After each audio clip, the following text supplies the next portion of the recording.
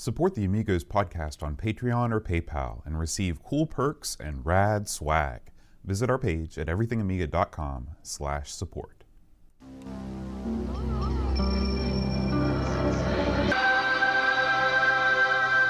Amiga, the first personal computer that gives you a creative edge.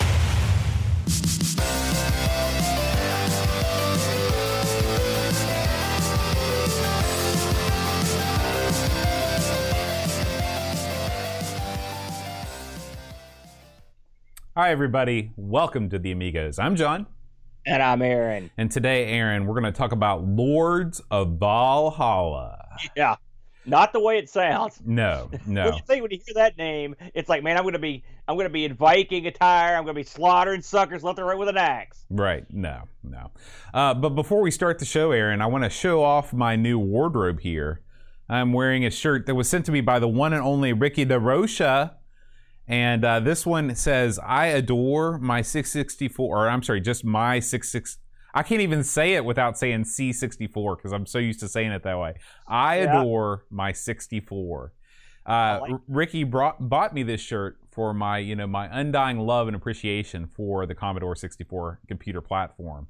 And I wear it with pride tonight. Yeah, man, it looks good. That was nice, Ricky. That's very cool. And by God, I'm going to drag you kicking and screaming into the fun-filled world of the C64. I happen to be streaming that later tonight. You need to tune into my stream, watch some C64 action. I will tune in. Aaron, did you know that there is a very important anniversary this week? There are two very important anniversaries. I did know that. I remembered this one, Boat. All right. You want to give me one of them? Well, I believe it was 35 years ago, Boat.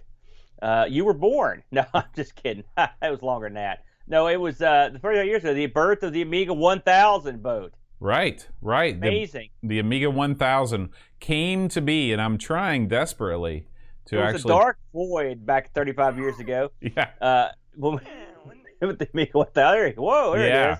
So what we've got here is a picture of Andy Warhol and what's her name? Debbie Harry. I always want to call her Debbie Harrison. Debbie Harry looks to be about 85 years old in this picture. What? Listen, she was a sex pot, Boat. It was, I guess the word had different connotations in the 1980s. No, old hag is what I'd call her now.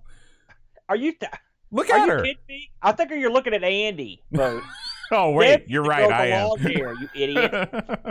Listen, Debbie Harry was hot. She was the lead singer of Blondie. Blondie was... in the early 80s, the very early 80s, they were a big deal. Mm-hmm. Love Blondie. Love Debbie Harry. She went on to do a bunch of crap that I liked, including a stunning appearance in the film adaptation of Tales from the Dark Side, Bud. Great movie. And Andy Warhol was out of his mind, but he was okay. Now, when you were growing up, I mean, I know Andy Warhol was still around, but...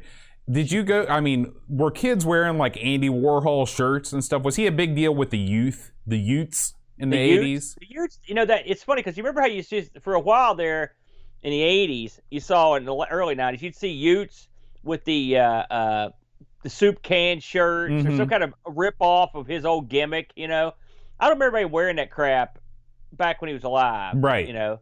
People knew who he was because he was so weird.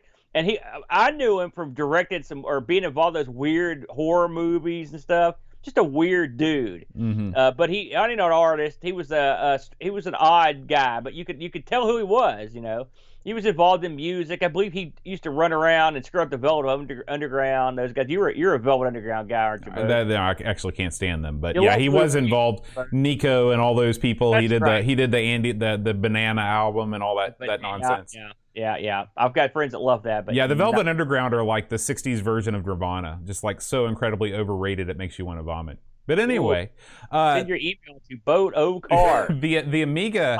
the Amiga's 35th anniversary was not really marked with too much celebration because unfortunately all celebrations have been canceled because of COVID-19. I know that there were several events that were going on in the Netherlands, I think, where there was going to be a big Amiga festival and unfortunately it was canceled. So what are you gonna do? Celebrate the Amiga in your own way at home alone. Play some Amiga. That's the way you do it. Or listen to Goose talk about Amiga. Yeah.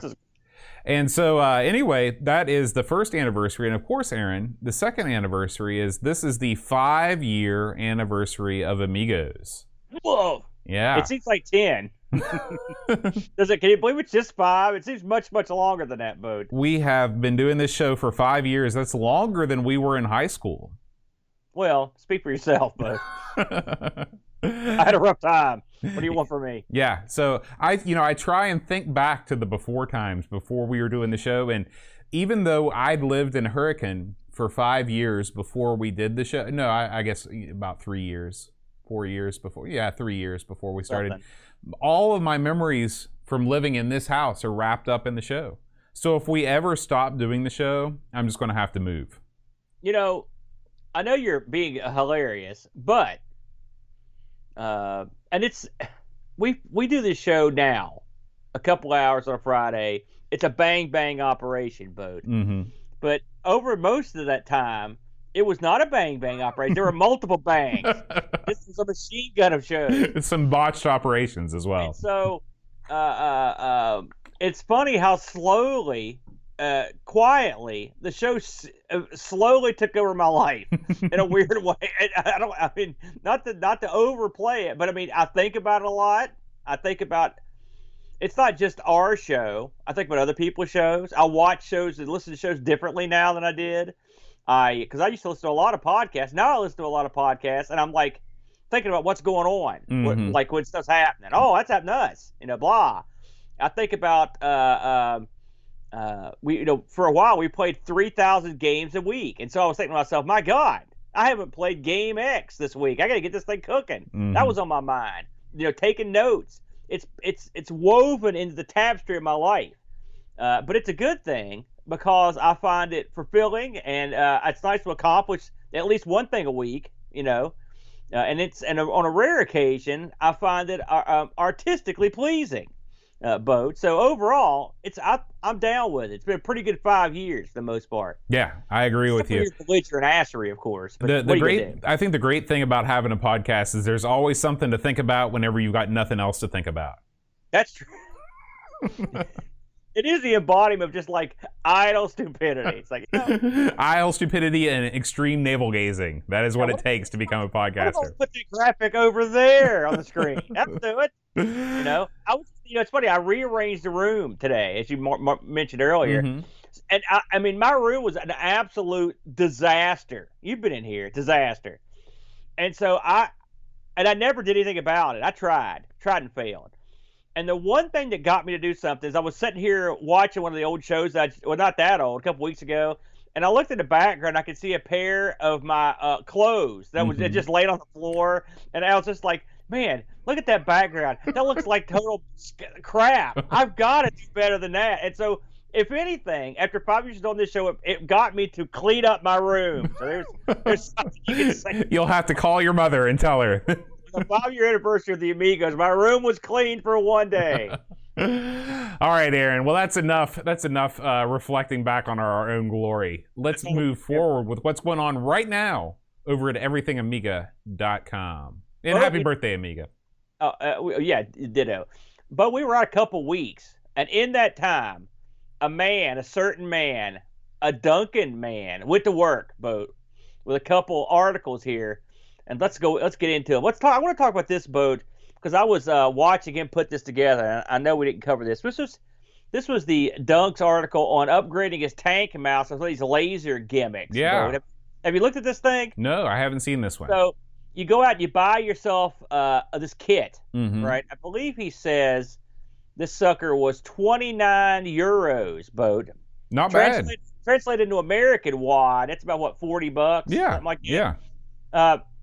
What do you get for your bucks? Well, you get a little board, some gimmicks to put in the bottom of this thing where the ball used to go, the little deal. Mm-hmm. And he goes step by step and put it together.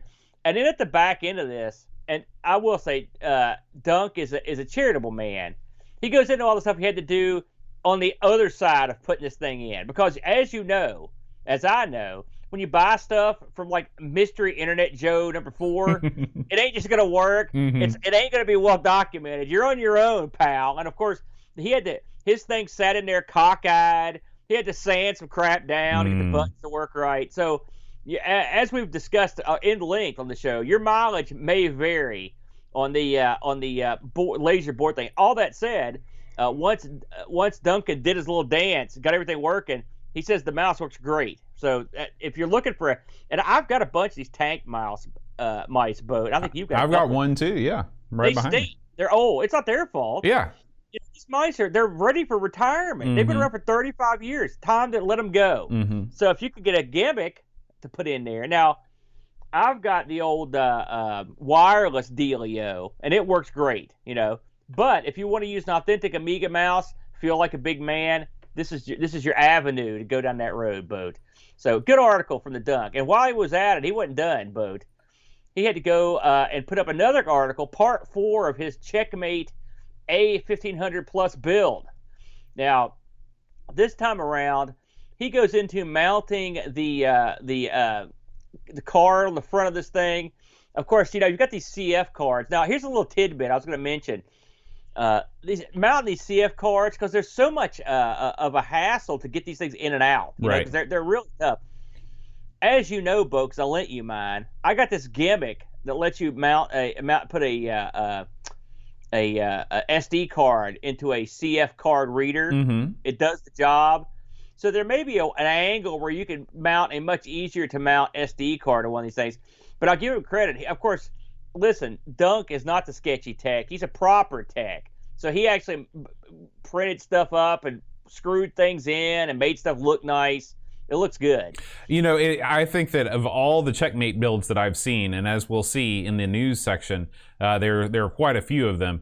I really like Dunk has really gone all out, and a big part of it, I think, is getting the Slimline slot loading CD player, because in all the Checkmate imagery, you always see that CD sticking out of the slot right there, and it looks so cool. And I'm so glad that he has taken it upon himself, instead of just mounting a normal tray loading drive in there, to put the slot loading drive in. If it was me, Boat, I would not have used the Slimline, and the reason is, they're hard to mount, and it's a hassle. When you could aesthetically, you're right, it looks better. But I would probably have just went with the big one. And that's why, that's the difference between you and Dunk. Dunk cares about the way that things look when he's done. What are you saying, Boat? I'm saying, take a look at this case, man. It's beautiful. I know, he did a good job. But I mean, I've not had, the Slimlines fail a lot more than the big ones. I've replaced many of those in the old laptops back in the day. So I don't trust them, I guess is what I'm saying. Part of it's because they're slim and they're not as good. But I mean, I guess I don't know how much he paid for this thing. He may mention in the article how much he paid for it. But I don't know. Surely they can't be going for that much, right? I mean, well, I shouldn't say that, should I? Worst part, yeah. I'm sure that this thing was not more than $20. A standalone SATA, CD drive like that. The worst case scenario, if it fails, you pull it out, you put a new one in. But he had the he probably would have been less steps to put in the big one. Oh yeah, he had the big one in there, and he's like, "This looks like crap," because it looks like crap. Well, I mean, it looks okay. Again, you can look at something and say, "Oh yeah, this looks fine," but anybody with any sense of design would look at that and say, "That looks like a monstrosity." Hold on a second. I'm not an idiot. I admit it doesn't look that good. I'm looking at a picture right now. Right. I looked at it earlier and I thought to myself, But yeah, and the problem is that the front of that case is sort of what they call it concave, So this sucker sticks out like you're an idiot. Got it in that, and also the fact that it doesn't match colors either. You're right. You're right. I'm not gonna lie. You're right. I hate to admit it.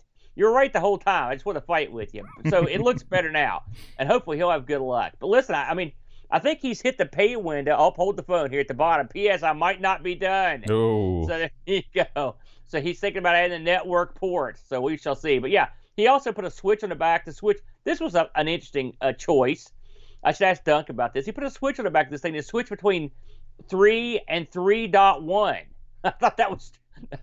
I don't understand that, but. Yeah. I mean, I'd like to know why he did that. Maybe someone in the chat can explain it to me. Is Dunk in here? Yeah, he's in here. Hey, Dunk, how come you need the change between 3 and 3.1? Is there some reason that you would need to change between those two? I mean, I thought they were pretty much the same. We'll wait for him to answer while we move along. But yeah, otherwise it looks great. I mean, Yeah. the dunk clearly. By the way, did you see the stuff he did on the back? He rigged up his own switch. Mhm. He also put a headphone jack back there, gimmick. So yeah, it looks great. It looks real good. But Yeah. All right. And moving right along to this next article, Aaron, our Amigathon 2020, of course, was last weekend. We raised, actually, this total needs to be updated. We've raised more than this, more than $5,370 over the course of 12 hours. It was a good time. I had a blast. It was by far the best Amigathon I've ever had. And you're right. $5,405. $5,405. So holy moly, thank you. Yeah, and I wanted to put up all of the images that we got for our D-Paint competition. You know, this was a lot. We had tons and tons and tons of entries. We had more entries than Amiga Ireland did, which blows my mind. Yeah, that was awesome. Yeah. And the great thing about it was we had such a variety of entries too. I mean, we had stuff that looked sort of anime to, you know, South Park, a lot of like pre-rendered stuff, Doug's thing, which was like mixed media. You had that photo that was retouched by Bill. So tons and tons of great, you know, different applications of Deluxe Paint.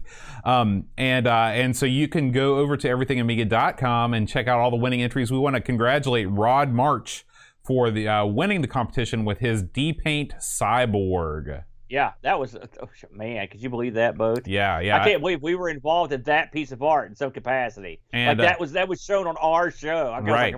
And of course, the winner in my heart is Pixels of Dawn's entry, Men of Quality, in which he's lovingly illustrated you and I sitting up against the brick wall. I like the fact that I'm having a colossal belly laugh, and I'm sure at your expense. That's what I like about it.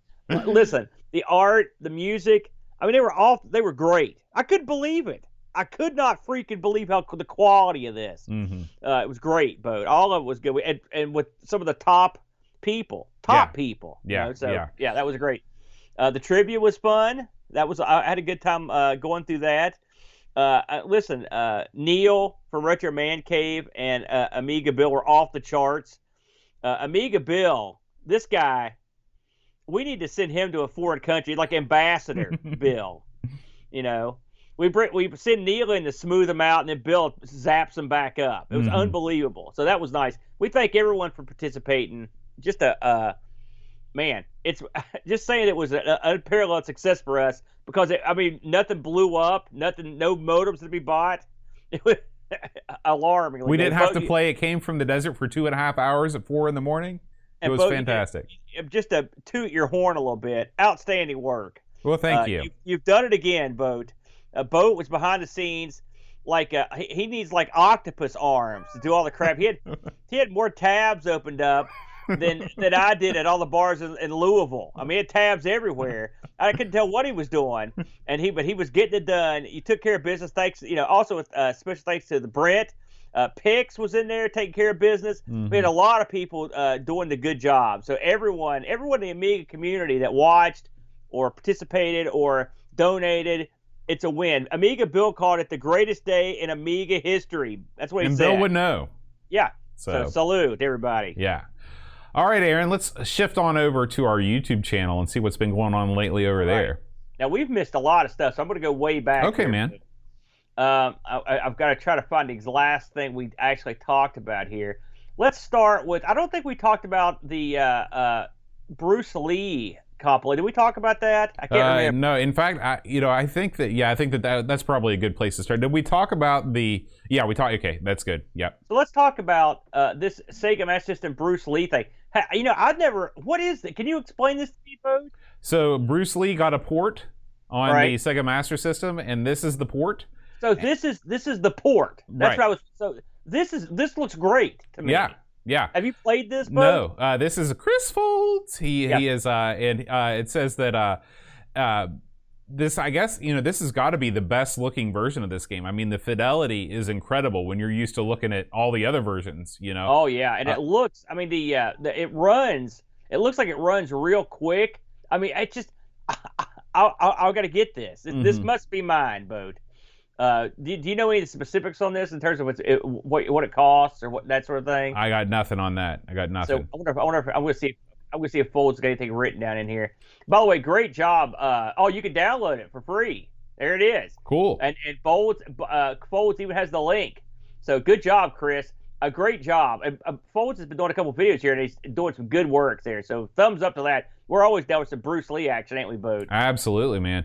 Now, let's move along here, Boat. We're going to quickly go through this stuff. A week ago, let's talk about this. Your arcade stream. What'd you play in this? I watched a little bit of this. Here we go. So I started out, and I was like, well, let's just start out with some Outrun. And of course, you can never go wrong with Outrun. And then I moved over to I did another game. This was Turbo. I believe that you were in the chat. I told you about that. Yeah, and you recommended that. And then I shifted over to the PlayStation 2, and I played some PlayStation 2 Outrun. If you have not played the PlayStation 2 version of Outrun, it looks great. It plays great. I mean, this is a true, a very good successor. I've got this on the Xbox, the OG Xbox, and it's quite good. Mm-hmm. They did a real good job. Yeah, and of course, playing this through the newest PlayStation 2 emulator, it really cleans up. It's anti-aliased out the wazoo. These games really shine. Playing under emulation. Yeah. Did you play this under CoinOps? Yeah, this was under your CoinOps build. Yeah, CoinOps. God bless them. We'll get into them. Actually, we'll get into them right now, I guess. So if you want to watch them, it's funny, Bo, because I played some arcade racers myself a while back, and I didn't play any of these, so good choices there. In fact, better than mine. Next on the docket, I can't believe we haven't talked about this. I put to bed, Boat, one of my long-standing projects, the Atomic Coco. Yes, Boat. You've been talking about this for quite a while. Hey, it's nowhere near as bad as my C64. That's true. From a couple years that was ago. not your fault, though. Yeah. So what happens if you gut a Coco 2? And put an atomic pie in there, wire it up like you're an idiot, and then turn it on. Well, you get this, the Atomic Coco. It's a project I've been doing where I took an atomic pie, which is sort of a variant of the Coco help me out here, but Raspberry Pi, and but it runs Windows, and so it was not difficult with the Coco keys to USB to make this happen. So then I thought, well, I'm going to use the CoinOps Next. And I'm going to actually make a front end for this exclusive for the Coco, and that's what I did. Which that was much harder. That part, Boat. And as I've got a little additional information on this, Boat, I've actually formally introduced this on the CoinOps forums for approval. Wow. Yeah, and one of the King Dongs over there is actually did Mr. BP actually talk to you? No, I haven't talked to BP. I've talked to BP before. I mean, listen, BP is a good guy, but he has a set of rules, by God, and that's just the way it is. Right. And you don't cross the boss. But they're looking at this. I'm hoping to get some sort of high sign so I can upload this, and then I'm done with it, Boat. I may add some Dragon support, but then I'm done. So anyway, if you're into the Atomic Pi or into the Coco or the keys to USB, this was like 3 or 4 of my videos had one huge baby, and this was it. A couple weeks ago, was this last week? No, gosh, where are we? Yeah, this is last week. 2 weeks ago, me and Brent had an ARG Presents where we did Microprose games, Boat. Yeah. I gotta say, I hate giving the Brent credit on something. He did it again. This Floyd of the Jungle. Have you ever played this game? No, I did not listen to this episode, so it's very rare when I miss an ARG, so fill me in. This Floyd of the Jungle is a must-play. Okay. It's a must-play, Boat. It looks fun. He played the C64 version. It's what would happen if you had a competitive race on like a Frogger course. I mean, it's very bizarre, but it was a lot of fun. And then I played BloodNet, the cyberpunk vampire game that I wanted to get out of my comfort zone a little bit, but I was way out of it. Man, that looks like is that K-Bar there? That's it looks like Bowie to me. Well, it's common knowledge that all vampires resemble Bowie. One thing I liked about this Boat, just at the beginning of it, you're in a bar and this chick approaches you from work to do a job, and she's wearing a cape. And I thought to myself, like, how obvious can you be? But your guy does the job. He goes to her house. She's still in her cape, but her dad walks up also in a cape. Newsflash, they're both vampires. You know, I've scrolled through this thing, and there doesn't seem to be a whole lot of on-screen action in this game. Well, there's a lot right now. That's a dialogue scene, so you can't see it, but yeah, that's what's going on there. So if you're into Microprose, we did a little history piece. You know how we do it, Bo. We had a good time on that, and then Brent I have to say, Brent's thumbnail was pretty amusing on that one. Let's talk about Pixels. Of course, this is tardy the party, but Pixels made a great Amigathon intro video, which you played as the Amigathon opened. Great video. Done in as only he could do it. I loved it. So that's something if you want to check that out. If you missed it when we did the show, it's up there. But why don't you tell us about your Turf Master? Because this is over. This tournament's over, isn't it, Bo? Yeah. So well, no, it's still going on. If you would like to take part in the Neo Turf Masters 2020 Summer Open, the race for the cure, even though it's really got nothing to do with the cure, that's just what they call it. Robert Smith. You're racing towards Robert Smith. It's a mad dash. Get my club out. You can take part every week. You play a different course. Right now we are on the United States course. If you go on Facebook and just search for Neo Turf Masters Summer Open, it's mostly run through Facebook. We'd love to have you. It's always a good time. There are several members of our Discord. Pixels Plays, Jost80 is actually the man among men when it comes to Neo Turf Masters, and Mr. Cola. All of them involved in it. They're all better than me. I get super frustrated playing Neo Turf Masters, so what I've told myself this year is I'm just going to give each course one run through and record my scores and move on. But I always have a good time. It's always fun to compare your scores against other people, and of course Neo Turf Masters is one of the best, if not the best, golf game of all time. I should get in on this boat because I've always considered myself a pretty good hand at this game. I'd like to see you get up there and see how you stack up. I'm sure you do well. The problem is I also consider myself a pretty good hand at California games back in the day. And literally, I was so bad at it, I couldn't get off the part where it said enter your name. All right. I did a stream. Gosh, this was last week. It was the Unamiga game testing 2, just like Wrestling 2 boat, $1 million knee lift. I ran through a bunch of games on the stream, and I just uploaded it here. So if you want to see me test the Unamiga, by the way, the Unamiga has taken its spot here in front of me. I'm literally, but I'm caressing it right now. Ooh. The Unamiga right here. It's a beauty. It's a beauty. By the way, these went up for sale, and they're gone already. So that was something that happened while we were gone. They came, and they went like that.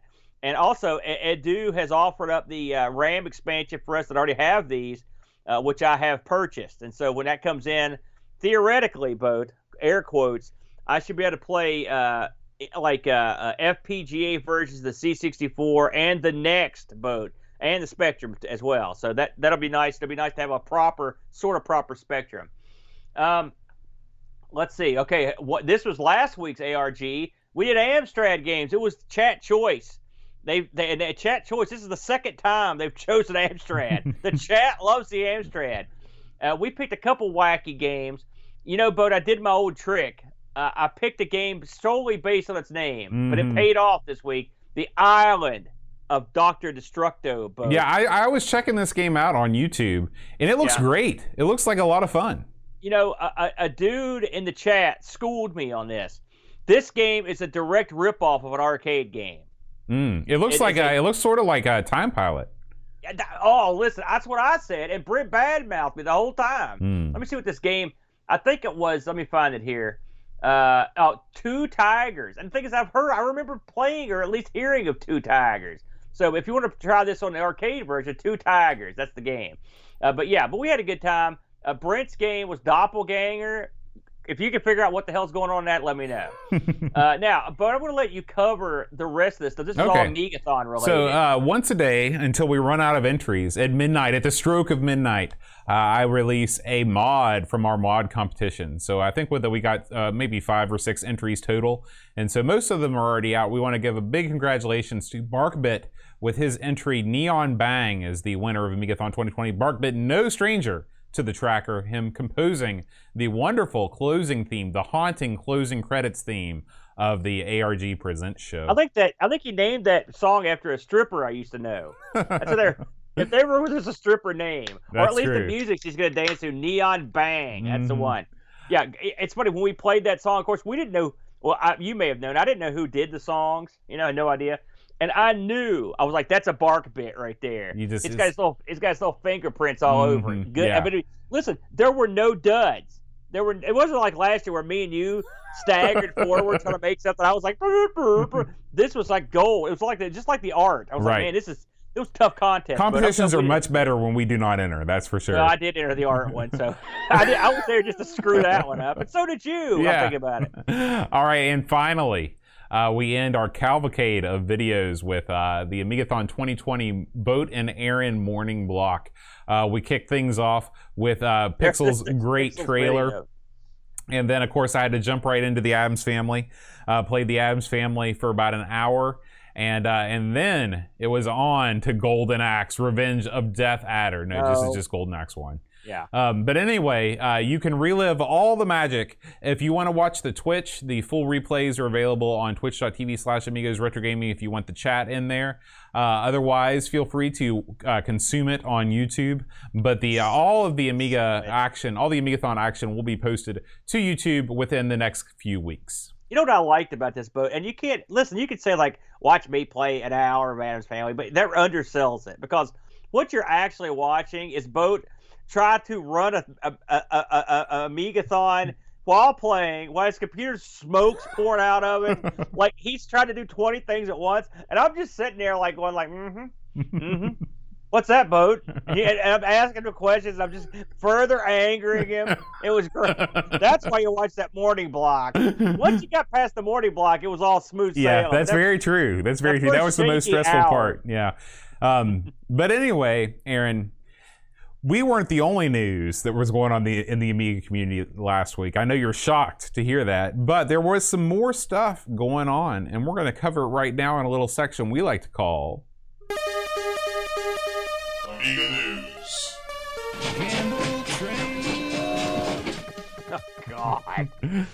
All right, so we're going to kick things off. Actually, I need to kick things off with the right window output capture here. No. See, this is what I'm talking about. Load up Addams Family. Now run the show. Yeah, it's all falling apart since I think I switched windows from what I normally do. So we're going to have to, let's see, just kind of think on our feet real quick.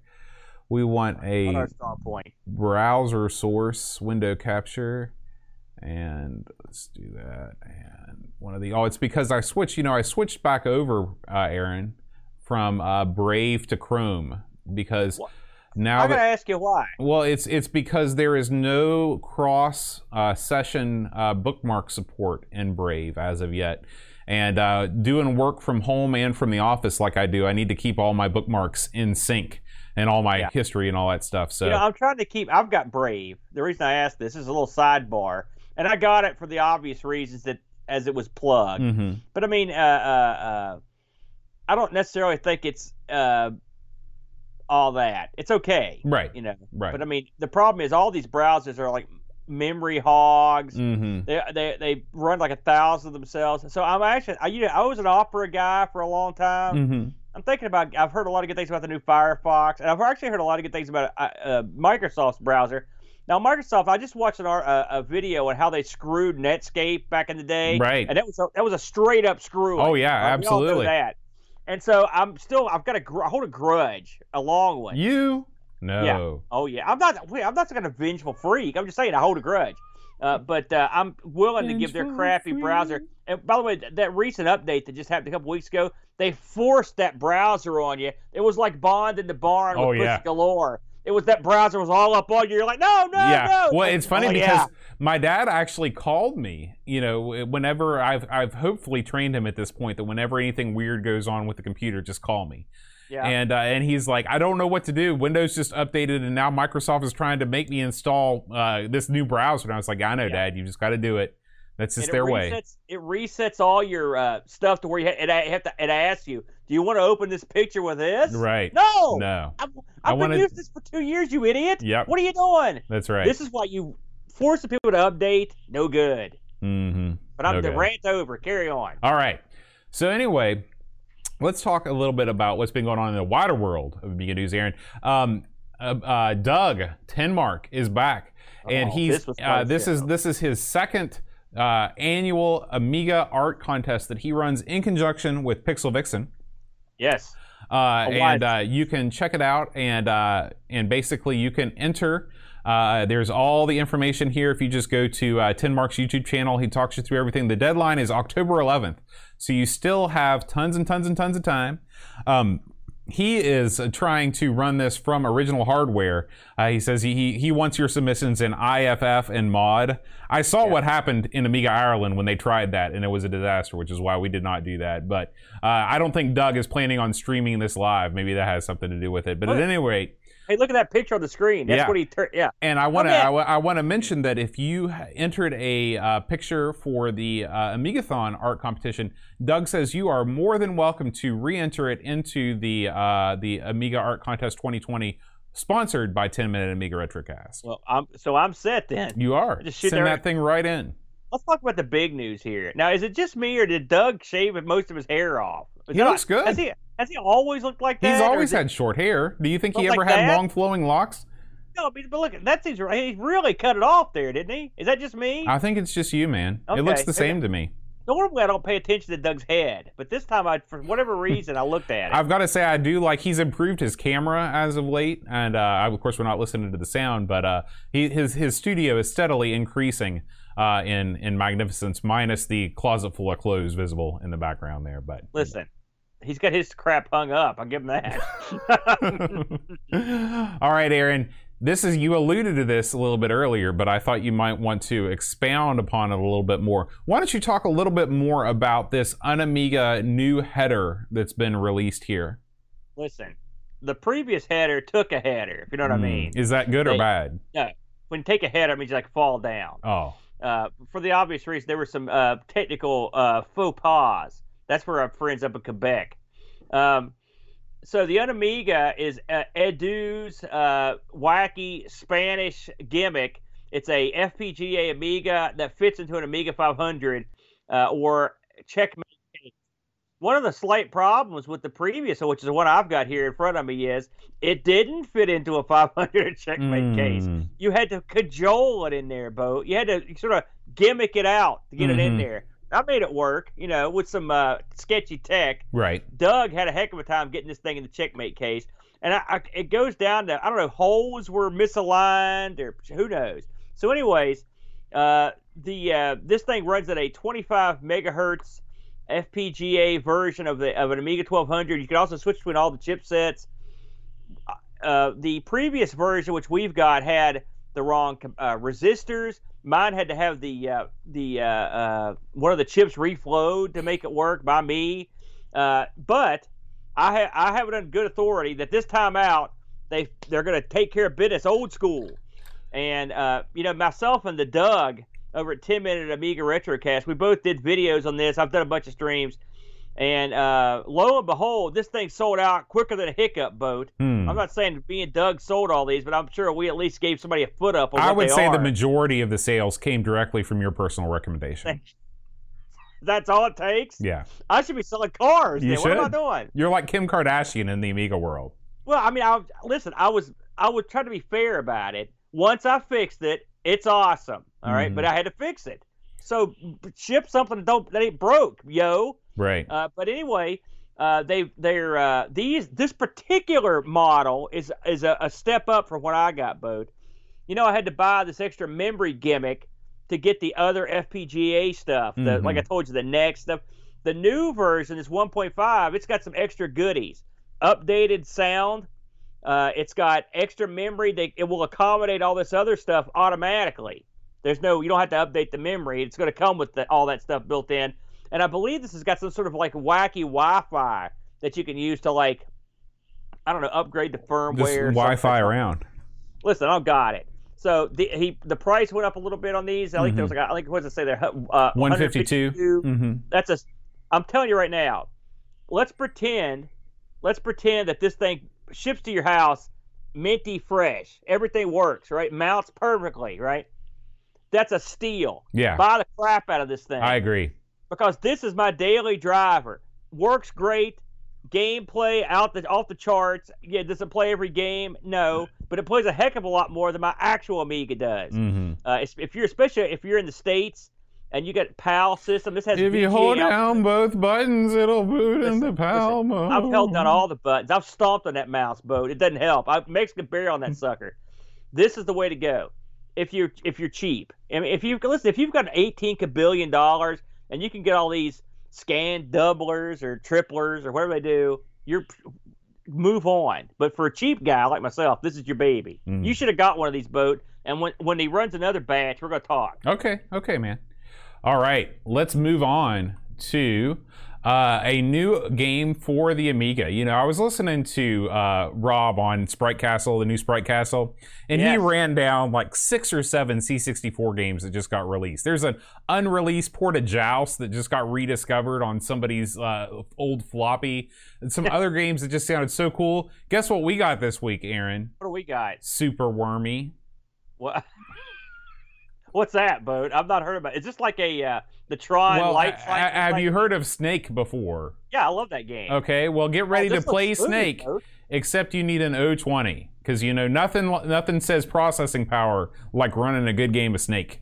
Well, 020, and today that's doable. And look at that. That looks smooth, man. So this is sort of like a some kind of jacked up Nibbler clone. Yeah. Well, Hey, I mean, no it's like problem. Nibbler, but without all the things. I guess maybe the later levels have walls and stuff like Nibbler, but Now yeah. does this have multiplayer? Because I'm looking at the screenshot up there, and it looks like there's 2 worms. Or No, there's that's the one. That's the walls Oh, you're okay, I seeing gotcha. there. Listen, we did me and the Brent did a ARG a couple weeks ago on games that take place underground, and one of the games we covered was the Nibbler. I never played Nibbler in the arcade, but man, that's a fun game, and this looks good. I know you're mocking it because that's your bit. but Right this now, looks pretty good to me. right now, according to, and we get this, of course, from our buddy Neil over at Indie Retro News, it is only working in WinUAE. So save yourself some heartache if you only run real hardware. But according to the docs, like you said, it only seems to work on an O20 and likes 2 meg of chip RAM. So this only works on the emulator. Right. That's problem solved. You can make those as fast as you want. That's can't true. You complain can do about whatever you want with the emulator. So Good yeah, job. I super like that. wormy. Check it out or That looks good. don't. it. I'm going to try that. Up next in our final story of the week, because we already covered Happy Birthday to the Amiga, this is a new Amiga group that has just been launched over in the UK, Aaron.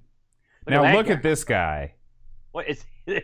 What? Look at him. You want to hang out that? with him and play some you Amiga get games? the right site? What's going on here? This is Robin Hood Amiga Group. They Oh, consider themselves to be the Amiga outlaws of the Midlands. I see. This is a group started by Ravi. I think Chris Folds is involved in this. Some So other, you know it's trouble. Those two. yeah, are some involved. other of our folks up there, and they are going to start meeting on August 8th. And because of COVID, this is going to be an in-person meeting, but you have to book tickets because they have limited availability. So if you want to get in on some in-person Amiga, and trust me, there's nobody that wants to get in on in-person meeting more than me. Book your tickets, reserve your spot. I'm hopeful that we'll get to see some pictures of this first meeting because it sounds like a really good time. With Ravi at the helm, things are going to be good. They're going to be smooth and very professional. So this is the Robin Hood Outlaw meeting. Yeah. So you know what this is, don't you, Bode? Go back. You were talking about Flack.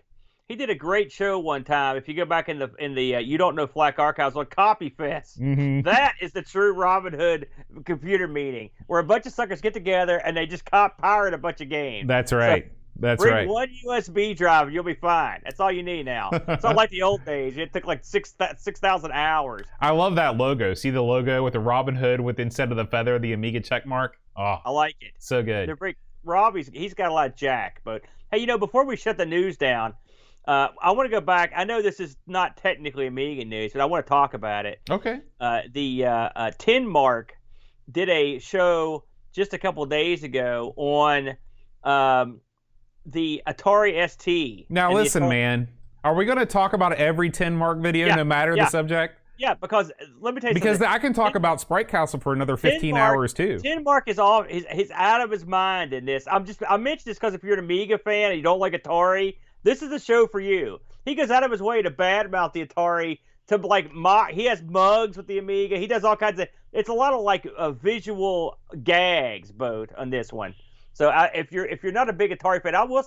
my working with the Atari ST has been limited, but I did not exactly enjoy my time. Have you ever fooled with one of these things, Bo? Never once in my life. We talk about all the time how I'd never seen an Amiga. Well, it's the same thing with the Atari ST. I'd never seen one in the flesh. I'd never seen, other than the 800s that we had at the middle school. That was the only time I ever saw an Atari computer. So that's crazy because we had those in our classroom, in our computer lab. That's what I mean at the middle school. Yeah.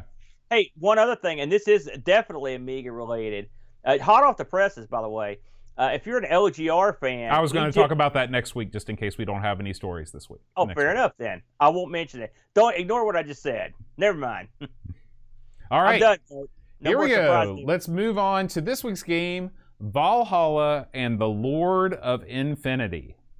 Cool name. Yeah. Yeah, I mean, I imagine it would be cooler back then. Now I feel like the whole Norse thing is a little bit played out because of the the Marvel stuff and all that nonsense. It doesn't have a whole lot to do with Valhalla, though. I mean, the mythical place where fallen warriors You're definitely not going to be swinging Thor's hammer in this game. Bor's hammer would be. That's cold. So, I had never heard of this one. I'm guessing, Boat, you hadn't heard of it either. Never. This was actually the second game of the series. Didn't know that. So this came out in '94. 6 discs, Boat. 6 discs, big discs, and was developed by an outfit called a Vulcan. One of these. I've heard of them. Long and prosper. Mm-hmm. They did Jet Pilot, and then they also did the other games in this series, Valhalla and the Fortress of Evil and Valhalla Before the War. So there were three games in this series. Yeah. And there were really only a few people that really were working on this bad boy. You've got Paul Carrington, who coded it. Boss Man? Paul Carrington. Oh, okay. The guy from the arcade podcast. He also did the music. I guess in the game, the music is credited to a Private Affair. Good name. Yeah. But I think this guy was Private Affair, maybe with some buddies. So he coded Timekeepers, Jet Pilots, the other 2 Valhalla games, and a game called Hilsi Lido. You got me on that one. Okay. The game was designed by Lisa Tuna. She pretty much worked on the same stuff. So that pretty much, look, they were like the 1-2 punch of this game. This works on any of the ECS, OCS, usual stuff. Now, when you think of a game that's called Valhalla and the Lord of Infinity, I'm thinking to myself, like I told you at the beginning of the game, is a bad, it's sort of a super studly, axe-yielding death machine. We're going to send some suckers to Valhalla, or we're going to hook up with some guys in Valhalla. Right. Or we're going to, something like that. That's none of that stuff. No. You're basically a geek who's trying to regain his rightful estate, right? And stop me when I jump off on this boat, but that's pretty much it. That's it. You nailed it, man. He is a geek. This also got a PC port, or I guess it's a port. I think this actually arrived on, this was an Amiga game and then got a port to the PC. So let's talk about the game itself. It starts off with a cutscene, some real good special effects, a cutscene. And it's not really a cutscene. It's just the aerial view of the geek telling you his tale. But right. I knew right away this was going to be a geek-esque game. Because this guy comes out, you're thinking to yourself, well, heck, I got to help this guy, get back his estate. He must be a real stud. No. They picked the wormiest little weasel you ever saw. That tubby, he walks like a dork. He comes out and tells you his tale in a geek voice. And so I was like, oh, man, this is not off to a good start. However, once the game starts, you find out that the opening view is your permanent view. You are basically sort of like someone looking down on that character the whole time. Right. Well, it's a top-down game in the way that there are many top-down games. The difference is that your character that you're controlling talks to you, and he talks to you as if you are up in the ceiling. So he is constantly looking up and saying things. Every time you do something, he's like he'll tell you, like, I don't know what that is, or this is that, or okay, I'll do that, or what do I do now? What happens? He looks at you. it's you've played a lot more of these type of games than I have, but I've never seen a game that was had that quite a connection with the character, and it actually works in a lot of ways.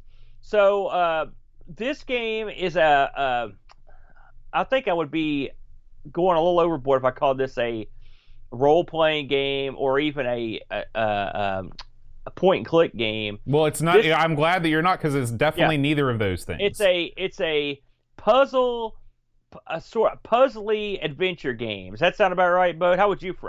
I don't know why you're puzzling over the genre. I mean, this is a straight up puzzle game. There are listen. Most tell me the elements of adventuring in this game. Tetris does well. The elements are Tetris doesn't give you a big backstory about this guy's estate and stuff. Plus, you find you find all kinds of books and parchments. Yeah, that give you it's definitely I would call it story driven. Okay, bam. Listen, that's why you're here. So you guide this guy around, and the interface on this is pretty interesting. You hit the button on your joystick, and it brings up two little sets of squares. Mm-hmm. At the top, it brings you got your top squares and your bottom squares. That's right. It's just like, and then there's Paul Lynde in the middle. Mm-hmm. But you've got your top squares that have all your inventory, right? And then you've got the bottom squares that have all your action. Let me stop for a second and ask you a pertinent question. Yeah. How many times was Charles Nelson Riley center square? I'll be honest with you, I like Charles Nelson Riley. But I didn't like the Hollywood Squares, so I never ever watched. Yeah, I was just curious because I feel like he was probably there more than once. Oh, I would say so. But Paul Lynde was the perennial guy. He was great. Anyway, so when you hit the button, you've got your inventory is always at the top. When you hit the button, it cranks up the lower 5 squares. Okay. And this is your interface to do everything in the game. Right. So it's important to note that this interface is entirely joystick driven. Yeah. Everything you do in the game, this is definitely a lean back experience. You got your controller, you got your joystick in your hand, and you're set to go. And I can't wait to hear your views on this. But so the interface, you click it, you've got an eyeball. That means you'll look at something. Mm-hmm. You've got the hand. That's like laying something down. That means you're putting something somewhere. You got a hand that's kind of like poking. That means you're kind of interacting with something. Mm-hmm. Then you've got like a drink will occasionally come up. You've got a joystick, which means I'm done with this. I want to go back to just controlling the guy. Then you've got a menu to save and load. Right, that's all you got. Right, that's all you need in this game. It is a kickback experience. I will have to say I kind of dug that about it. You don't have to hover over the keyboard, scroll with the mouse. Mm-hmm. You just control the guy with the stick. So, before I get deep into this, what are your first impressions, Bud? What did you think about the interface? I was very impressed with the interface, and Pixels actually makes a good point. And you were right. I was a bit harsh, Aaron. I'm rarely harsh with you, as you know, but I was a little harsh by dismissing your genre classifications. And Pix is right. This is very similar to a point-and-click adventure game, just without the mouse. You're picking up items, you're maneuvering around a space, and you're using those items in different ways to open up new areas. That's the game. Yeah, that's the game. My first impressions were, man, your lead guy is animated very well. Yeah. But man, does he look dopey. I mean, he blunders around this place with his hands behind his back, doing a sort of a waddle. Yeah. It is not attractive in any way. That said, it is animated well. The graphics are quite good. Yeah. The problem that I have with this game, just from an initial perspective, is that everything is in various shades of brown. There it is. I was waiting for it. Yeah, I'm a guy that likes colors, and you're right. Yeah, and we'll talk about my other qualms with the game later. But everything is just that same shade, and it's very, very boring to look at. There is nothing on the screen that really excites your eyes. Duncan mentioned this, and I should have mentioned it earlier. Yes, this is an Amos game. I should mention that the game building system on the Amiga. This was done with Amos. So I don't know hey, it looks good. This goes to show that Amos was incredibly powerful. I agree with you, Boat. It is brown. Even on the later levels, it's not like I would call a rainbow of colors. Mm-hmm. Let's put it that way. And your guy does animate real well, but he's just a little geeky dude. I would like to have had a little more interesting guy to run around, but I guess that was the choice of the authors. And having not played the first game or the third game, maybe there's some significance to it. I don't know. So, what do you do with your little guy? Well, you go around this area, at least in the first level, that you're going around this mansion or whatever, and you're trying to solve little puzzles to get basically you're going from one puzzle to the next. You'll occasionally pick up items. Picking an item up is pretty simple. You move your guy beside the item, you hit the button, and the little menu pops up, and you hit the grab, and it just picks it up, puts it in your inventory. He's got, I think it's like 8 or 9 slots he can carry stuff in.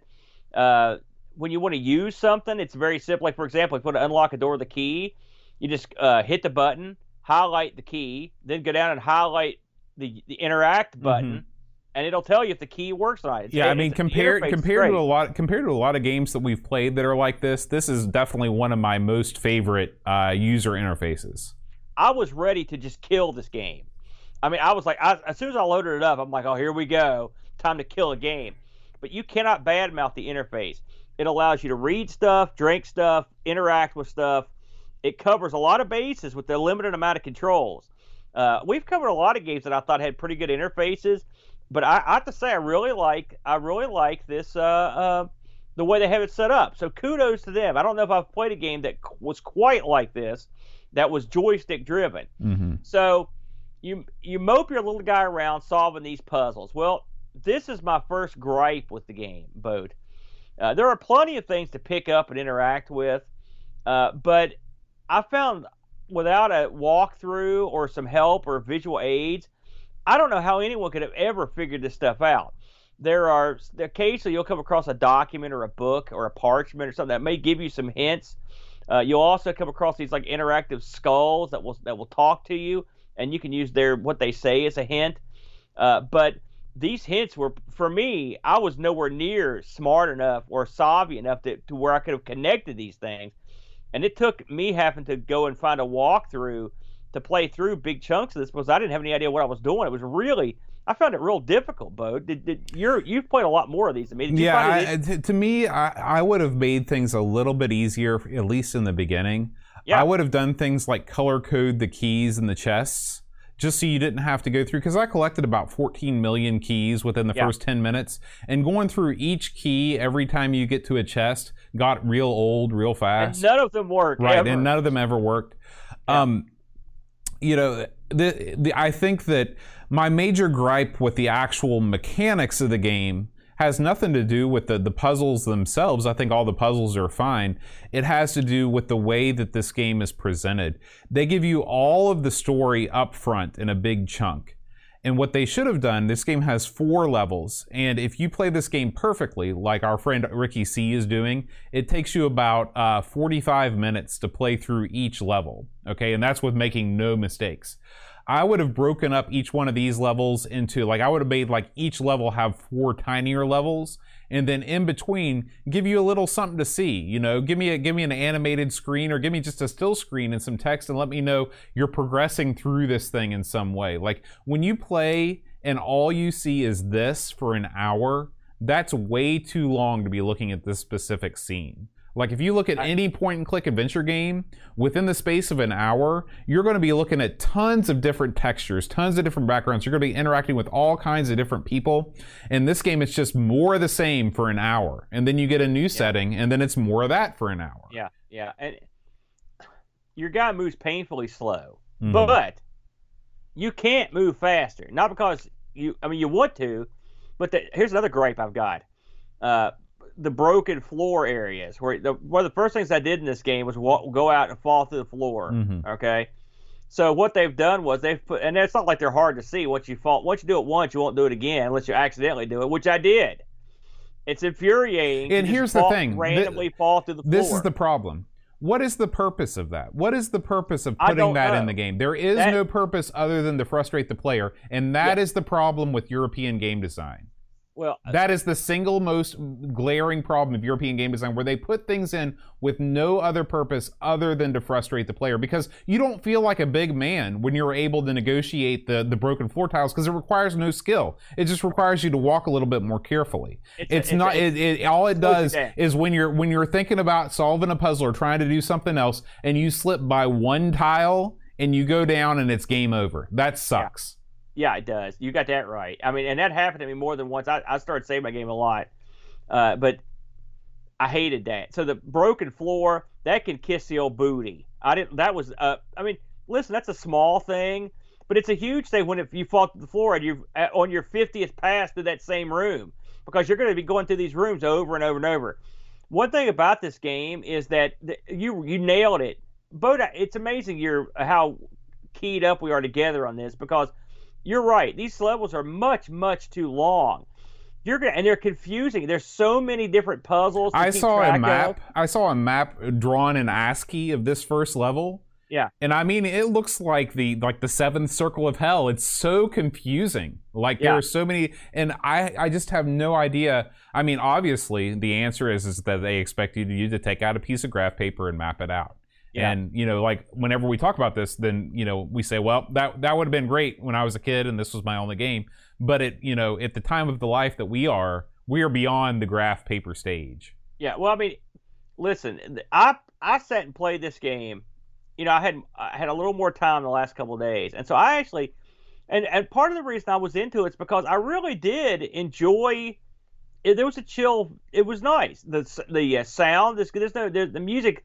The first level didn't have really any music, but it had cool sound effects. Yeah, I thought the sound effects were fine. Yeah. The footsteps were good. I thought that I'll leave my thoughts on our titular hero until later on. But when you talk to the skull, and the skull is like, "Bring me blood" or whatever like that, I thought that was a cool sample. He sounded like a skull should sound. Yeah, I like part of me kind of liked the chilled way you play it. I mean, there was no monsters rushing. Right. There's no time. Right. That's another good thing. So you can take your time with it, but it's just too daunting. It's too big. I got a walkthrough up, and I was like, okay, I'm going to use this walkthrough anytime I get stuck, which was a lot. And I kept going and going and going. I was like, man, surely I've got to be close to getting out of this level, and I wasn't. It just took forever. I was like 3.5 hours in, still in the first level. I'm like, man, that's too long. Yeah. Too long. And what's scary is, you worked 3.5 hours. Oh, you fell in a crack and you forgot to save the game for an hour, and you're screwed.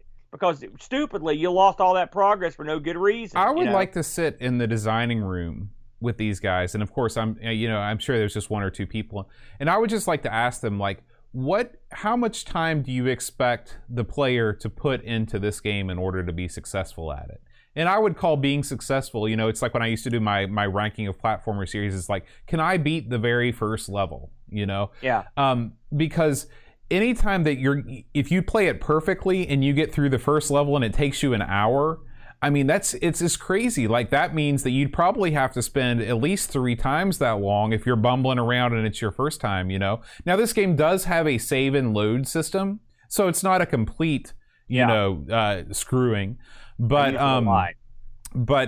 it's still, I would have liked to have seen, you've got to break up the action with other things, at least if you're going to keep my interest. And if they would have broken these up into smaller pieces, and I'm not asking for a fireworks show when you beat it, but maybe take that wall of text that you gave me at the beginning and just split it up into 4 sections, and it eases you into the story, and it makes you more invested in the story, because it's like you're moving the story along when you complete these things. Some of the puzzles made sense to me. A lot of the puzzles didn't. But one thing I wanted to mention to you, and listen, I obviously don't have the game, so I'll watch the intro, okay? At the very first room, you walk down and pick this item up. And then if you watch the walkthrough, he pokes the tiles, and then there's something under the tiles.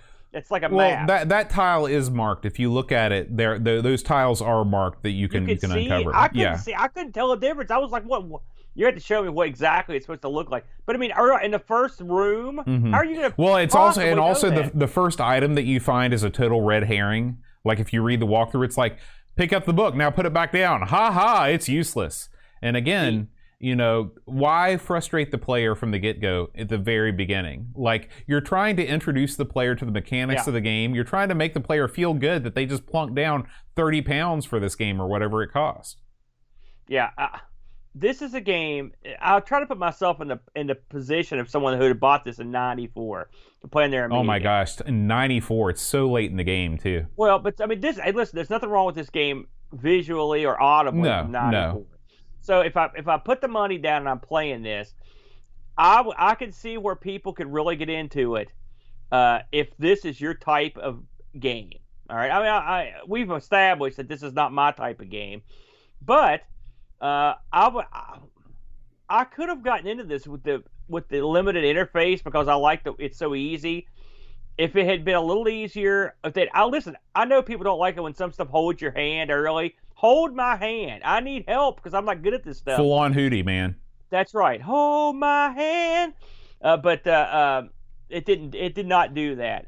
So, what did you think? I know you're dying to talk about the guy. So let's hear your. This is another Amiga mascot for you to chastise and maul. So go ahead and go to work. Well, you know, it's funny. They're talking about in the chat that a lot of times in adventure games, your guy's sort of dopey. And I think Pix mentioned Simon the Sorcerer, Guybrush Threepwood.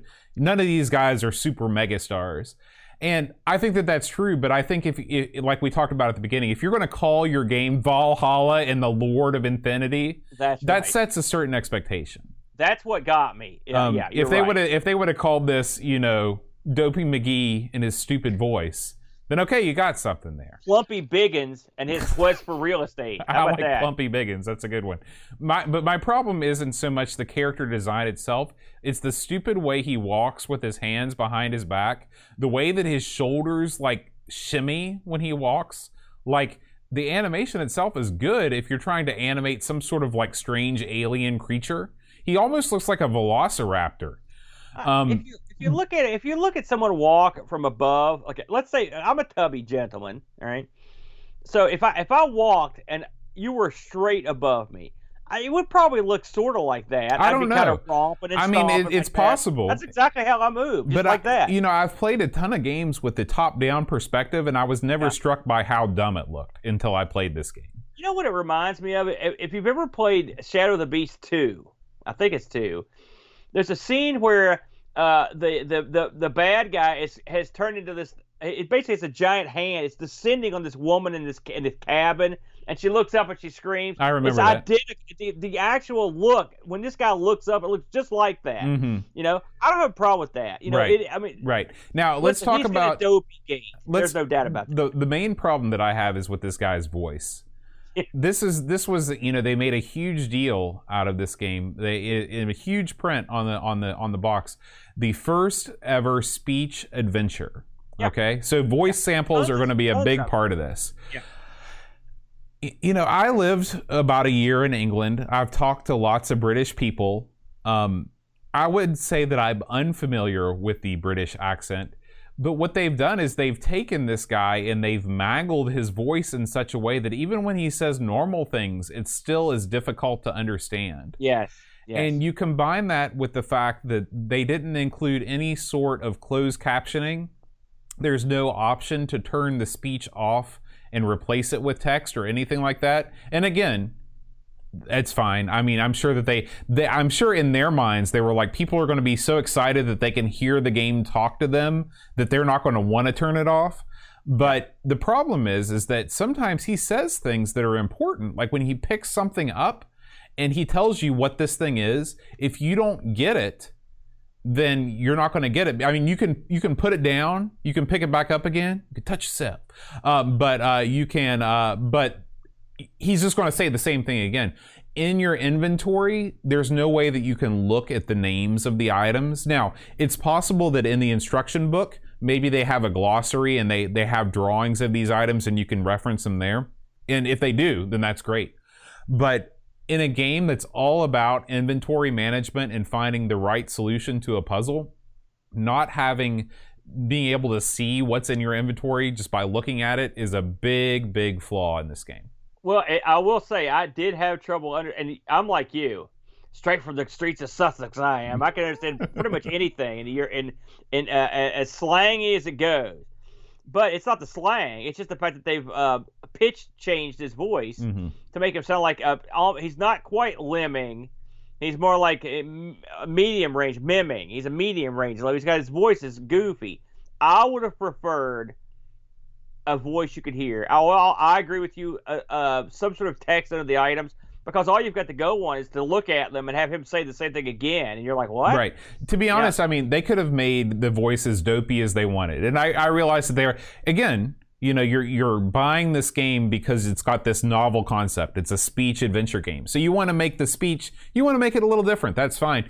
Just give me the option to be able to tell what my items are, and I'd be happy with that. Yeah, I will say I do appreciate the fact that he talks a lot. He's got a lot to say.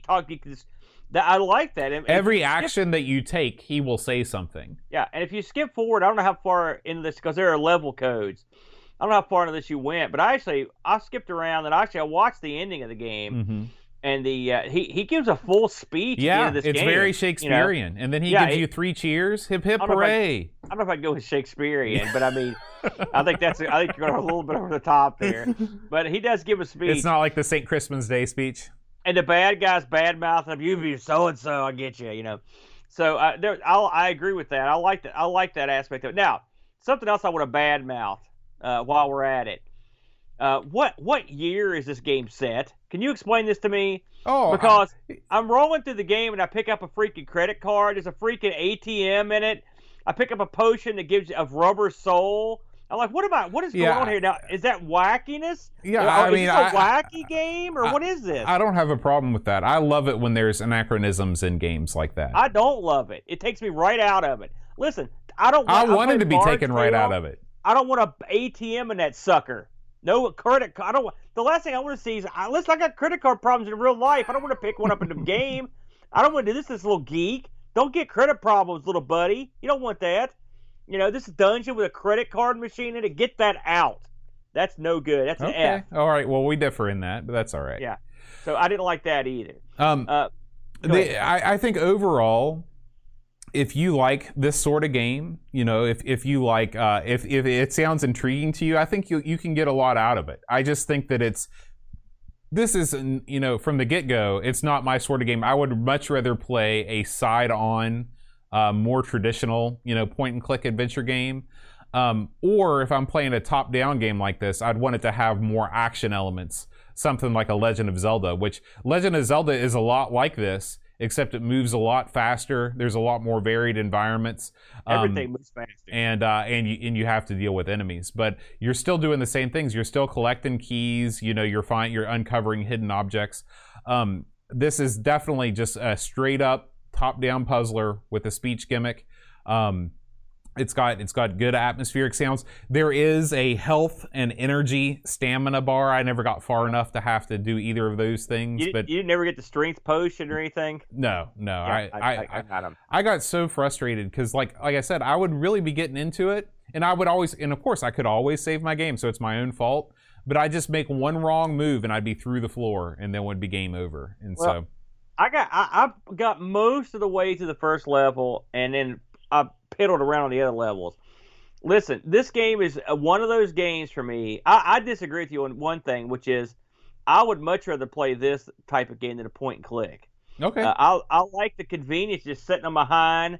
You know, I've got the gamepad here. I'm kicked back. Mm-hmm. I got a cold when I'm playing this game, right? Yeah. The problem is too much of a dull thing. You can't have a game like this and then have repetitive, dull, expansive levels. Too much. Cut it down, man. Mm-hmm. Cut it, like you said. And to be fair, I have the same problem with the Alien Breed games. They're a much faster paced game, but you're still looking at the same background through the whole game. Listen, we've played more than a few of these point and click games on Amigos, and yes, every one of them includes you going back over some places you've been.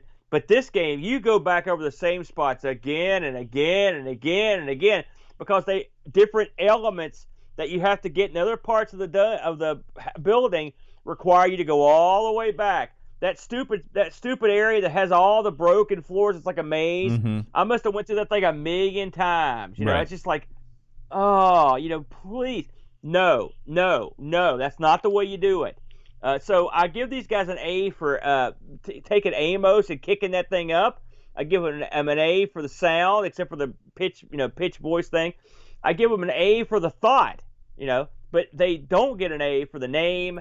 They don't get an A for the level design. They don't get an A for I thought some of the puzzles were just too bizarre and obscure to figure out for a layman like myself.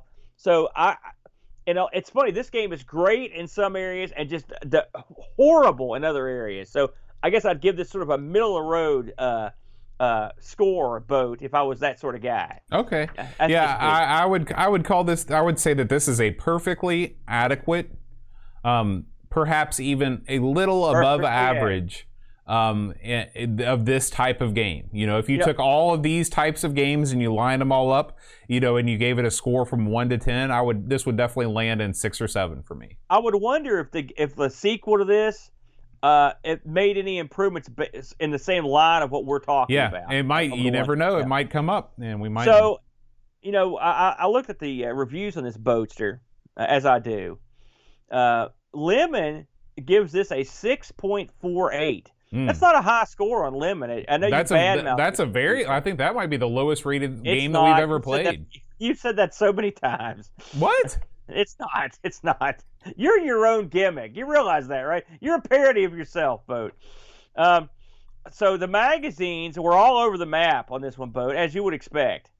Amiga Action, 94%. They really liked it. Mm-hmm. Amiga Computing, they mounted the top rope. They dropped the big elbow, 58%. But Amiga Format dropped the elbow off the cage, 23%. Oh my gosh! So people hated this game. Amiga Magazine, 9 out of 10. And this, you know, it's funny though, Aaron. This sort of shoots my previous theory in the foot that, you know, in '94, you know, when things were pretty much doomed for the Amiga, that all the Amiga magazines just sort of turned tail and started giving every game good reviews. I mean, this is proof positive that was not the case. Get this. This game, I've never seen a game like this. So listen to this again. So we do a Lemon 6.48, Amiga Action 94, Amiga Computing 58, Amiga Format 23, Amiga Magazine 9 out of 10, Amiga Power 19%, CU Amiga 90%, the One 81%. These scores are it's great or it's crap. Right. There's no in between. I would, believe it or not, I'm going to go in between because why can't we do that? I looked up on the eve. Oh, boy, what do you got for Discord, Bo? We did. We had quite a few Discord reviews this week. Really? Okay, great. First one comes from Pixels at Dawn. Actually, I want to scroll up. Yeah. Okay. First one comes from Pixels at Dawn, and he says a rather charming adventure game with a few irritating flaws. The key to this game is the looks and, of course, the sound design. The amount of voice acting in this was a bit of a revelation on an OCS machine back in the day, and it gives the little prince a lot of character. And the way he looks up at the screen to address you is engaging as well. What this game desperately needs is a faster moving character and a background track to keep you entertained while you plod around the game world. There are also multiple occasions where you can soft lock yourself if you don't take the right item into the right area, so you have to be really careful where you save. Yeah, that happened to me. That said, it's a compelling adventure game that I plan to come back to in the future and finish. 7 out of 10. Rushi says, a unique and interesting puzzle adventure with a surprisingly advanced spoken dialogue system. I really appreciate what this game did on a technical level, though oversights like the lack of subtitles created an accessibility issue for me, and the item manipulation system was about the most cumbersome thing I've dealt with since Grim Fandango. Surprised I hadn't heard about this game before, and I'm seriously considering buying the PC version from the author's website. Chris Folds writes, it takes a special kind of game to make you wish you were playing Zool. This game is that special, as you control a slow, plodding doofus through complicated levels with a giant brown HUD that lets you see a microcosm of the action, generating a slow and frustrating experience that I fail to see any joy or charm in. 4 out of 10. Now, where are my pointless collectibles? Paul, aka Hermsky, writes, a Herm firm 7 out of 10. Not much time to play it this time round, but have fond memories of it from back in the day. The quirky characteristics of the prince was the main reason this game caught my eye. Looking up at you to communicate using novelty speech was hilarious and original. Overall, a charming game. Frodo NL writes, graphically not bad, although the way the prince walks looks somewhat weird. This could be quite a fun game were it not for the fact that one is made to walk the same maze between death traps multiple times, and the voice of the young prince is starting to irritate me big time after a few times of, okay, now what? And I'm scared. Yeah, what a geek. Jason Warnes writes, meh, 6 out of 10. And that's going to do it for our Discord reviews, Aaron. You know, I want to, and Picard, he made it so, Boat. This is the first of the trilogy. I thought it was the second. So this is the first of the trilogy. So hopefully they learned something somewhere down the line on this, Boatster. Mm-hmm. But you know, it's funny. A lot of the listeners pointed out some of the same things that we talked about. That it's just, I mean, it's not rocket science. When you play this for a while, the little annoyances become something that are hard to overcome. There's a lot of potential here, though. And again, this to be made in Amos, they did a good job. I'm real impressed with this game. Technically, it's just that it's not as fun as it could have been. I did look this up on the eBay, Boatster. This game's readily available somewhere in the $35 dollar bill range. That's US dollar. Okay, not bad. Yeah. Oh, and one more thing. Someone mentioned this. The HUD is ridiculous. Yeah. Go back to that Dreamcatcher article. They've got 2/3 of the screen like cordoned off. Mm-hmm. We need that real estate. We need to put that on the screen. Yeah, absolutely. I'm surprised that I didn't complain about that earlier, but there you go. I mean, I've just become so used to it. It looks nice. I know. It's like Stockholm Syndrome. Yeah. After a while, you love the HUD. We're going to paint our windshields in our cars to where there's just this one spot in the middle. That's all we need. Yeah. All right. Well, Aaron, as we wind down the show, I do want to remind everybody that our California Games High Score Challenge is still going on right now. It is not too late for all of the people that support the show, either on Patreon or on Twitch. Jump in to the Discord and get yourself some hot California Games action right now. When does that end, Boat? That ends next week. Okay, I'm going to submit a score this week, and it's going to please be kind. That's all I can say. I can't skateboard. I can't do jack squat. It does require you to read the docs. I know that's your Achilles heel. But right now we've got Hasifa is leading the charge still in first place, with Paul, aka Hermsky, in second place. So we'll see if he can maintain the title, or maybe someone else will come up from behind and assume the championship. So anyway, Aaron, it's time to thank some people that make this show go. I want to start with our Twitch subscribers. Twitch folks, if you have an Amazon Prime subscription, you can subscribe to the show for free. Do note that you must return at least once a month and resubscribe, or else it will, it will go away. I want to thank Old B Sturgeon, Still Adolescing, Muggy7, Wing Chun Wolf, Amiga Bill, Macintosh Librarian, Go Sub, Chris Folds, Mitsuyama, Buck Owens, Christian Russell, Retro Jerry, Dub Project, Frodo NL, Darkwing 602, Lamatza, The Slow Norris, Macross the Black 2018. Got some great names here. Ant Jarvis, Rushi MSX, Duncan Styles, and Creepy Dead Boy. Thank you guys so much. That list is a lot longer than it's been in the past. That was thank you guys. Yeah. Of course, I also want to thank Pixels at Dawn for being such a good mod and heading up the Amigos Game Selection Committee. We want to thank Paul, aka Hermsky, for choosing Lord of Valhalla. Hermsky's been on a roll. If you're not familiar with how the Game Selection Committee works, basically, you suggest a game to the committee, and then if it's in a specific category, everybody votes on it. And Hermsky's just been knocking it out of the park, because he's next week's game he also chose for the committee.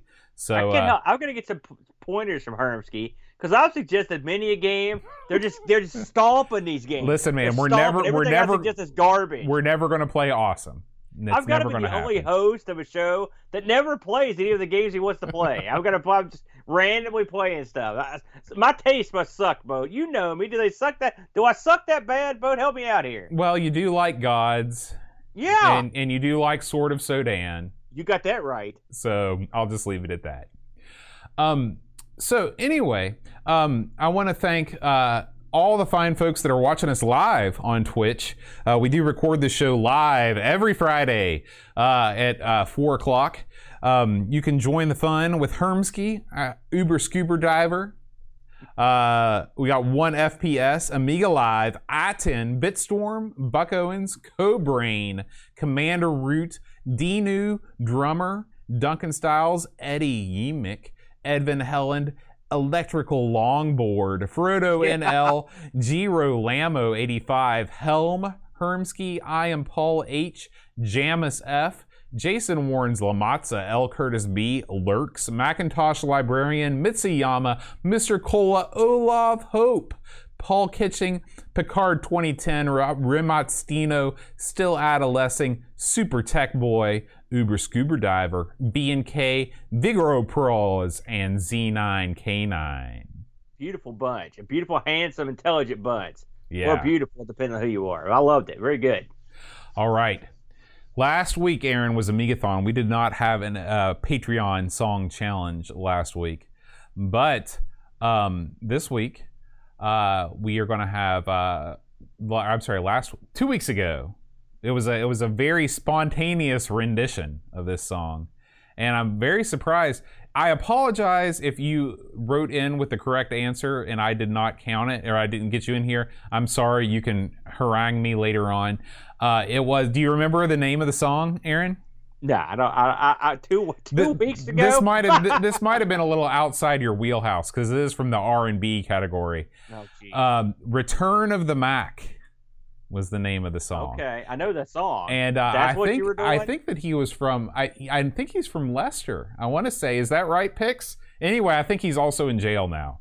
But at any rate, Return of the Mac. Kate Fox and Gary Heather both got the correct answer. So congratulations to you guys very much for getting the tune. If you would like to support the show, feel free to head on over to patreon.com/AmigosPodcast. You get access to our Discord server where we're talking all the time with the greatest people in the world. You get access. You can join the Amigos Game Selection Committee and suggest games for us to play on the show. Help us. You get awesome magnets at the end of the year. Of course, the ultimate honor is that you get to be featured on the Patreon song. So that's right. Let me prepare myself here. You have to put yourself in a certain mental state. You have to stretch for this one. Oh, you got to stretch before any sort of athletic endeavor. Look at you. All right. It's been a while since you stretched, hasn't it? It has. Yeah, I knew it. Cello Code, Mark Byland, Olaf Hope, Hermsky, Jonah A.K.A. Simulant, Jeremy Jones, Ethan Little, Alien Breeder, Dave Velociraptor, Cowbird Boy, Joel Fuchs, Lane Denson, Luke Hudson, John Cook, Bomb the Bass, Roshi, Frodo in El Sol, Incisor, Tech Major Gang, Mr. Cola, Daniel Williams, Bernard Lucas, Jerry Dennington, Zorglub, Commodore Kid, Reflection, Simon Lech, Captain Crispy, Kid Bison, Gaffing, Gary Heather, Free Lunch, Kate Fox, David Bickford, Cameron Armstrong, and Jones, Lobster Mineta, 10-minute Amiga Retrocast, Bernard Quinn, Richter Man, Kate, Tim, Drew, Simon Rose, Joseph Harrison, Kyle Letter, Rob O'Hara, Matthew Larimore, Andy Craig, Sean Zoe, Bachbit, Roland Burks, Andrew Monks, Joe the Zombie, Leaf Kalan, Alan Kebab, Checote, Levelor, John Marshall, Matthew Perro, Ricky DeRocha, Creepy Dead Boy, Figure C2Z, Stefan Sorgon, Mortensen, Edvin Helen, Blindo 75, Christopher Hassel, Ravi Abbott, Chris Full Dream Catcher, Lauren Giroux, Graham Vebke, Adam Batters, B. O'Brien's, Retro and Vintage, Gary Hucker, Paul Harrington, Duncan Styles, Tapes from the Crib, Josh Nan, Adam Bradley, Jonas Rulo, THT, Eric Nelson Kim, Tommy Humbertstad, Daniel Bingston, Brutal Barracuda, Darren Coles, Jason Warnes, Pixels at Dawn, and Kjolbjorn Barben. You suck, Boat. So that week I changed it up a little bit, Aaron. I knew that one, like that. So there's 2 songs there. If you can guess the two songs that were featured on this, I knew one of them. Then and you can really choose either one. That explains why I thought you sucked so bad. I thought you were just really bad at one song. No. Well, you were bad at 2. There's only so much you can do with the first song, so I had to mix it up. They call it a mashup, Aaron. That's what the kids say these days. That's not what I call what you just did. I can't say it on the air, though. All right. So, anyway, and this may be just like the Jimmy Buffett episode where it's just like this group is just like not famous at all overseas. So, you never know. That first song, I guarantee you. Would you have guessed that nobody would have known Jimmy Buffett or Margaritaville? No, I wouldn't have guessed that. But nobody did, except for you and like somebody else from the States. So you never can tell. I'll do some Eurovision next week. Yeah, maybe you're right, man. So anyway, we want to thank you all for listening, like we always do every week. We've gone long this week, Aaron. We've gone long. I always go long, my friend. Bam. Oh. Next week, we're going to be playing California games. So get ready.